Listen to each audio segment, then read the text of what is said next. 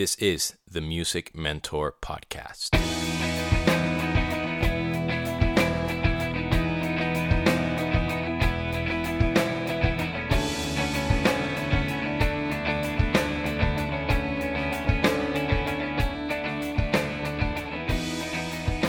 What is up, girls and boys, ladies and gentlemen? This is Demian, your host of the Music Mentor Podcast, and welcome to episode number 168.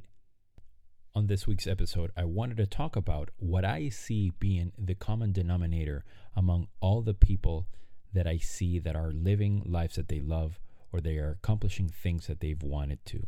And that has to do with feeling genuinely happy for other people's success.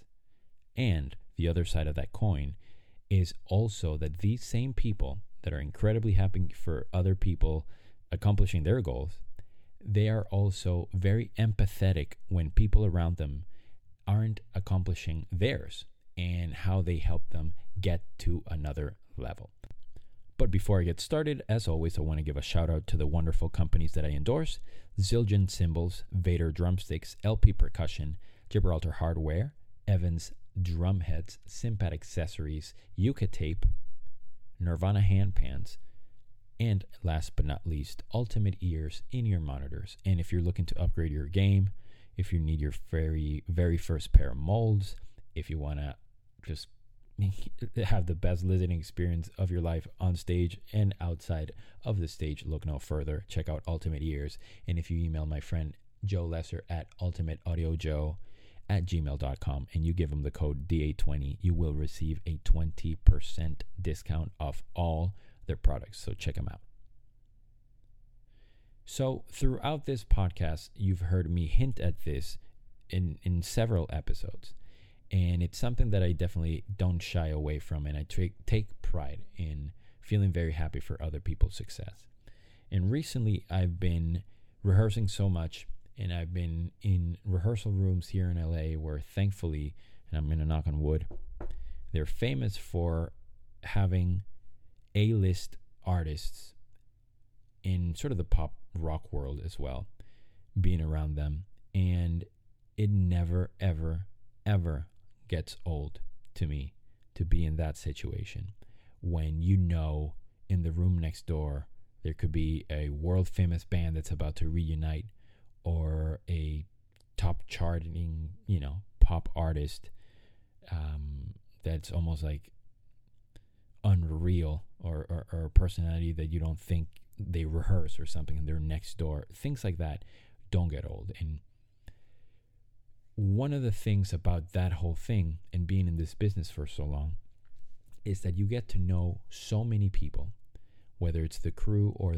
part of the band themselves, or sometimes the artists themselves. And you can't help but to feel incredibly emotional about seeing them in those situations. Or I'll speak personally. I get so emotional in a good way seeing people that I love and I respect and that I know, and I've seen them come up, or I've known them for years, and they're doing either tour management or they're drum teching or they're performing with a band or artist. That is just absolutely incredible. And it's not easy to always feel this way, because in an industry where you are bombarded by the word competition and developing a brand and followers and social media and all these things, where you're just so pressured to look out for yourself, it's easy to forget how much value other people's happiness can bring to your life. But what I found, that it's not only about feeling that and feeling happy within, yourself, or saying to yourself like, "Oh man, I'm really happy that so-and-so got this gig," immediately followed by "why not me" type of situation, which you've heard me speak about before. But more than feeling that, which is very obviously important and essential to the second part, we need to do something about that feeling. And if you are wondering or saying to yourself, "Well, I'm not really happy about other people's success, I'm other people's success," and I don't think it's something that's very easy to admit, but maybe you are saying it to yourself. You're listening to this alone and you're thinking about that. Maybe Maybe you don't feel that way. Well, you can change it by expressing that feeling of happiness and joy. And a simple, authentic, honest, heartfelt compliment is something that it's not only good for the person that will potentially hear it.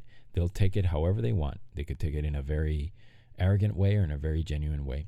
But you're also giving the compliment out for yourself and to yourself, because you are proving to the universe or to yourself that you have that heart and that you have that ability to feel love for other people and their success and what they're doing and how they're doing things. And again, you've heard me talk about comparing ourselves to other people, asking that terrible question that's very easy to ask, but why not me, or why them, why not me?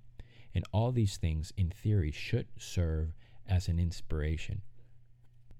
And I totally understand how it's easy for me to say this. It's like, okay, cool, Demian, you can sit there and talk into this mic about feeling happy for others, but when is it going to be my turn? When is that going to happen? And I totally understand that, and I respect that.